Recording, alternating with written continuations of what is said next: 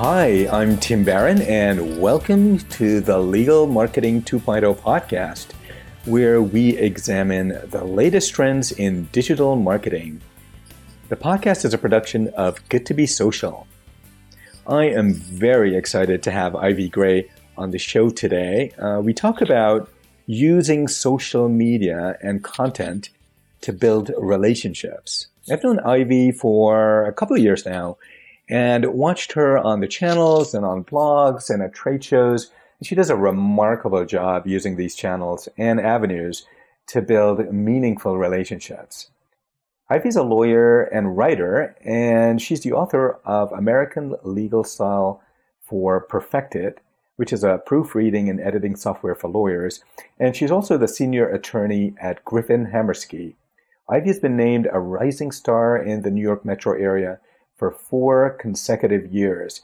And if you're hesitant at all about getting on social and wondering how to use it, along with writing, to build the kind of relationships you want professionally, you'll get a lot out of this conversation with Ivy Gray. Hi, Ivy, and welcome to the podcast. Hi, Tim. Thanks for having me. It's great to speak with you. I've been wanting to talk to you for a while now, specifically about using social media and content to build relationships, and even beyond that, going to events and trade shows as we've both done, and enhancing those relationships. And man, I've observed you, and I've just seen you engage, and I've seen you grow in that, using social media in that way. But before we get to that, tell us about what you do in your law practice and your journey to legal tech. So I am a corporate bankruptcy attorney at a small bankruptcy boutique in New York. And there are 4 of us in the firm. My role is very flexible, and I'm quite fortunate that I get to pick and choose when and how I work and the depth of my involvement. And that flexibility allows me to actually continue to work in legal tech. So what we do at my firm is, as I said, corporate bankruptcy, but that really means different things to different people. So it has some elements of restructuring, distressed M&A, and then there's always some litigation that's involved, and I'm involved in all of those things. So I'm a hybrid of a transactional lawyer and a litigator, which is something that you don't see a lot. And I've been doing this for about 10 years. And how I got into legal tech was really also through bankruptcy work, in that I did my LLM in corporate bankruptcy at St. John's, and I was finishing up my LLM dissertation. And during this time, I was friends with Daniel. Daniel is the founder and CEO of Intelligent Editing, which makes Perfected. And I met Daniel through dancing. I understand this is circuitous, but it does have a point. So Daniel had been mentioning his program to me for a long time. And he says, lawyers write, they should really be using Perfected. And I said, yeah, I'm perfect. I don't need this. And he kept convincing me, or kept trying to convince me to try it, and I kept ignoring him. And I finally finished my LLM dissertation. And he said to me, well, why don't you run Perfected on that? I bet you have some errors. And I said, of course not. I'm perfect. And he said, well, I bet you a bottle of your favorite scotch that you'll find errors. And I was so confident that there would be no errors that I said, you're on. Well, guess who won that bet? Daniel.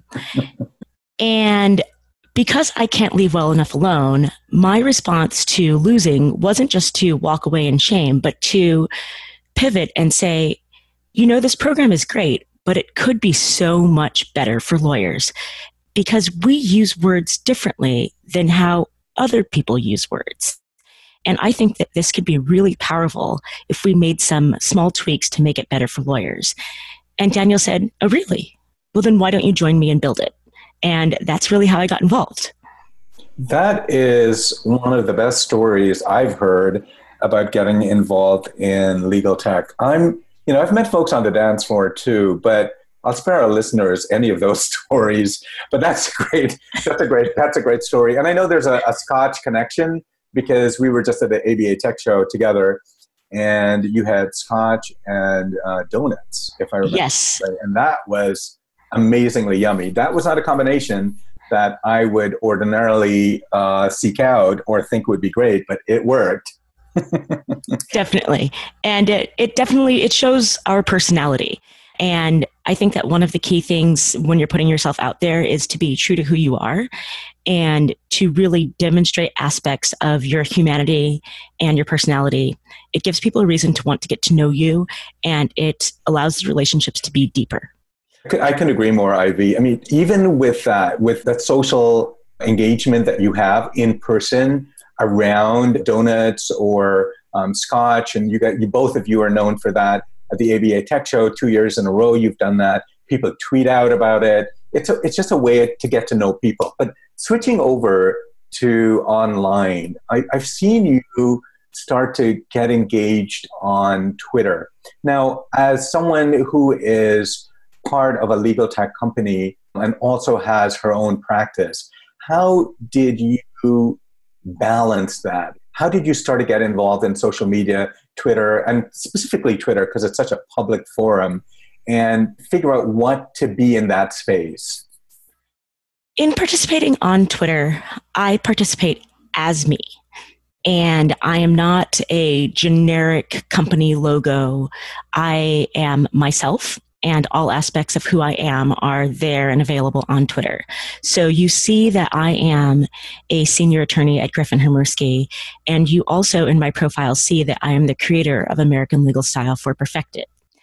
And when I go out into the Twitter world, I am cognizant that I am wearing both of those caps and that I must represent myself and the organizations that I'm associated with integrity. And so maybe I don't let it all hang out on Twitter, but I do have elements of my personality on display. That said, I focus my Twitter interactions mostly on legal tech. It is not part of my firm's platform at this point to really engage on social media. And so I don't want to misdirect or redirect the spotlight from our intentional strategic goals as a firm. So I mostly use it for legal tech instead. So I think that's really important, especially on Twitter. I get this question a lot. Look, what am I going to be on Twitter? And just pick a couple of areas that you're really interested in, or that you're passionate about, or that you're engaged in. Maybe if it's just legal tech, some people are really into legal aid organizations, access to justice. Pick something that you're passionate about, that you want to know more about, that you want to engage with other people around that topic. And I mean, you'll just see those relationships grow. But you're also, I think Daniel was very lucky when he met you, because you're also an excellent writer. And I know that comes into play with the work that you do, specifically around legal tech. What role does writing and content play with social media in building relationships? So I think of it in two ways. Twitter is the way that you engage in quick bursts of activity, and it's more of banter. It's not long, thoughtful conversations because you are constrained by the character limit, which is good. And then developing content is how you get your full thoughts out there, and it can be more nuanced. So when you create a nuanced piece, again, it has to be thoughtful yet short so that people will get through it. You can put that out there on Twitter and then select parts of it to promote and drive engagement. And one of the things that I like to do when I'm developing my content is I like to bring other people in. And so I'm always looking for other articles that have been written on the topic, people who have had really interesting thoughts that have informed what I'm putting out there in my content. And I make sure to give them credit for it, engage with them on Twitter, tag them, etc. And then I'm also looking to see what other people are doing, what other people are saying, and what other people are building. And I refer to those things when I'm developing my content so that it is more well-rounded and substantive when I'm putting my thoughts out there into the world. If I were to limit myself and only talk about creating Perfected, then it would be a lot less interesting, a lot less engaging, and I would have limited reach and limited engagement. So I try to make sure that I bring other people in. There are other companies out there that are in the legal writing space that others may see as competitors, but we see them as complementary. And so when I write about legal writing, I make sure that I include them too. And that's really helped to build relationships on Twitter.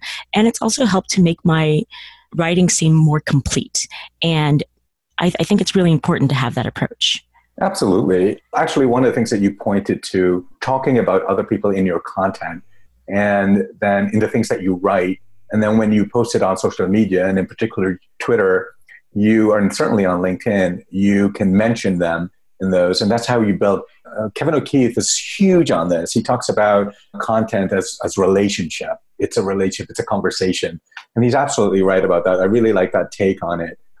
One of the things that we talk a lot about, and I get this question a lot, is when I'm on Twitter or when I'm on social media or when I'm writing, am I talking or am I promoting myself? Am I promoting the company? And I always answer both, right? It's a dual branding. Any company worth their salt wants someone who is part of that company to have that recognition also. And it builds trusts, and it also builds awareness, and it deepens relationships. How do you go about, or maybe you can talk a little bit about what dual branding means to you? Because I see you on the channels, and people get to know Ivy. They also know Perfectit, but and sometimes they put the two together. But how has that played out for you? My key goal when engaging with people on Twitter is to have authentic engagement where I'm having conversations that I would want to have if I met you at a networking event or a bar or whatever in person. So I stay true to myself in terms of the types of conversations that I have and who I would have conversations with. Then beyond that, I am trying to focus on building trust in the interactions that I have. So I speak about what I know. I don't go out on a limb and speak about what I don't know. I do a lot of listening and watching and seeing what other people have said. And if I disagree with somebody, before jumping out there, I check to see if they're an expert in the field first so that I don't end up effectively mansplaining something to somebody who is an expert on Twitter. There is no quicker way to lose credibility in the legal tech community than to speak about something that you don't know to somebody who is an expert. So I'm mindful of that. And then I make sure that I show that I am relatable and reliable. And in that, I show that I am a qualified person to be building the product that I am building. So when I demonstrate that I have experience as a lawyer in both transactional fields and litigation, I demonstrate that I am knowledgeable to create a legal writing product that works for lawyers in both areas of practice. And those things together really make me seem like a reputable source, and it makes my product seem like a reliable, trustworthy product. So I make sure to communicate those two things when I'm putting myself out on Twitter. That's great advice. I totally hear you about mansplaining stuff. I see that happen too often. And I really feel that we have to know our area of expertise. We have to know our niche. And we can weigh in on conversations. So for instance, every now and then I get emails, people asking me to write on, what are trends in law or the future of law. And, I'm not a law futurist. There are folks who are super smart, who do this, who look at all the data, and they do that. And I tell them straight up, I said, look, I can't do this. The kind of writing that I do or the kind of speaking that I do is very sort of actionable. I want someone to come away with something that they can do today, not what's going to happen tomorrow. Now, that's very important also, but you sort of know your space. So if I weigh in on something that someone is putting out on Twitter or something someone is putting out in a blog post or on in a magazine, I'll weigh in on something that's maybe complimentary or asking a question, but not weighing in as someone who knows this stuff, because it's right away, it comes across as inauthentic. One of the things that really spoke to me at Legal Tech was there was a panel on mentoring for people of color and women. And it really spoke to me so much. And there are many lessons that I got out of it. One of it was by Dan Lear. He was on the panel and he talked about informal mentoring. I go back and forth and struggle a bit with not just, looking for mentors over the course of my career and of my life, but also of mentoring and what responsibility goes along with that. And that includes marketing, that includes being on social media, that includes introductions. And one of the things that he talked about was this sort of informal mentoring, and it's still mentoring, but sometimes I think we get too bogged down in that. In your experience in being on social media and in writing and in meeting people and in encouraging people, any thoughts on what that informal mentoring can be for anyone in that space looking for advice? Oh my goodness. I have definitely benefited from informal mentoring from you, Tim, from Catherine Sanders Reach, from Bob Ambrogi, from Adriana Linares, and Casey Flaherty. You've all been people who have really helped to introduce me to people who matter, who have said, this is Ivy, she knows her stuff, she creates a great product. And those sorts of connections and casual endorsements really make a difference in who is willing to give me a chance and hear me out on what I'm going to say. Either that can be following me, resharing my articles, feeling confident in liking what I've written, or even just giving me the time to really read my article from beginning to end. Those sorts of informal mentoring and relationships can help to get you out there and give you credibility. It doesn't need to be some sort of big thing, and it doesn't need to be formal, but it does need to be decisive and clear, and that can really help somebody get far, and it's definitely helped me. In return, I've tried to do that with other people.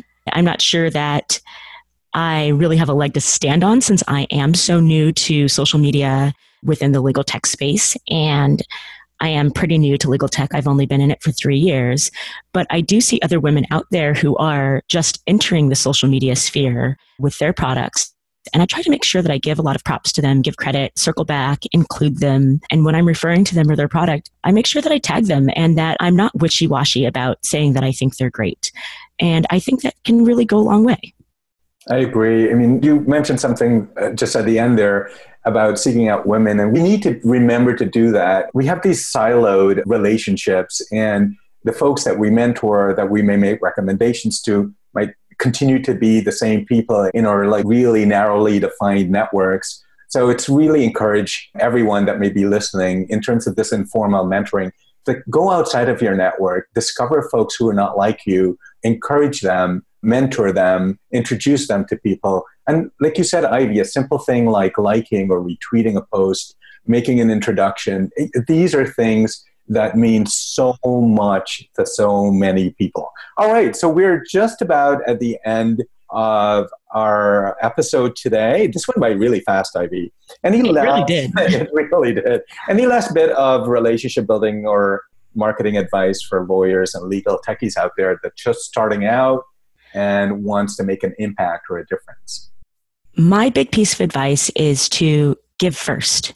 Mention other people first, like other people first, share their content first, promote other people first.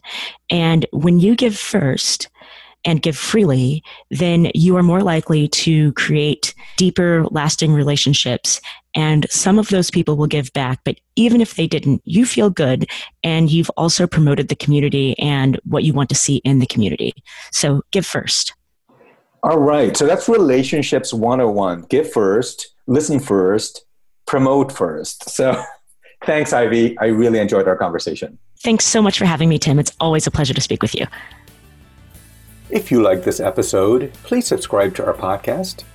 And we'd love it if you also left a review for us on Apple Podcast. We're also on Stitcher and SoundCloud and Google Play and wherever you listen to podcasts. Before you go, I want to ask you a question. Do you struggle with digital marketing and how to make it work for you and for your firm? If so, please go to lawfirmmarketinghelp.com and sign up for a free digital audit. The audit will provide you with all of the information you need to build a blueprint for your digital marketing strategy to produce the results you want. You'll find the show notes for this episode along with all of the Legal Marketing 2.0 episodes at goodtobesocial.com. Thanks for listening. Until next time.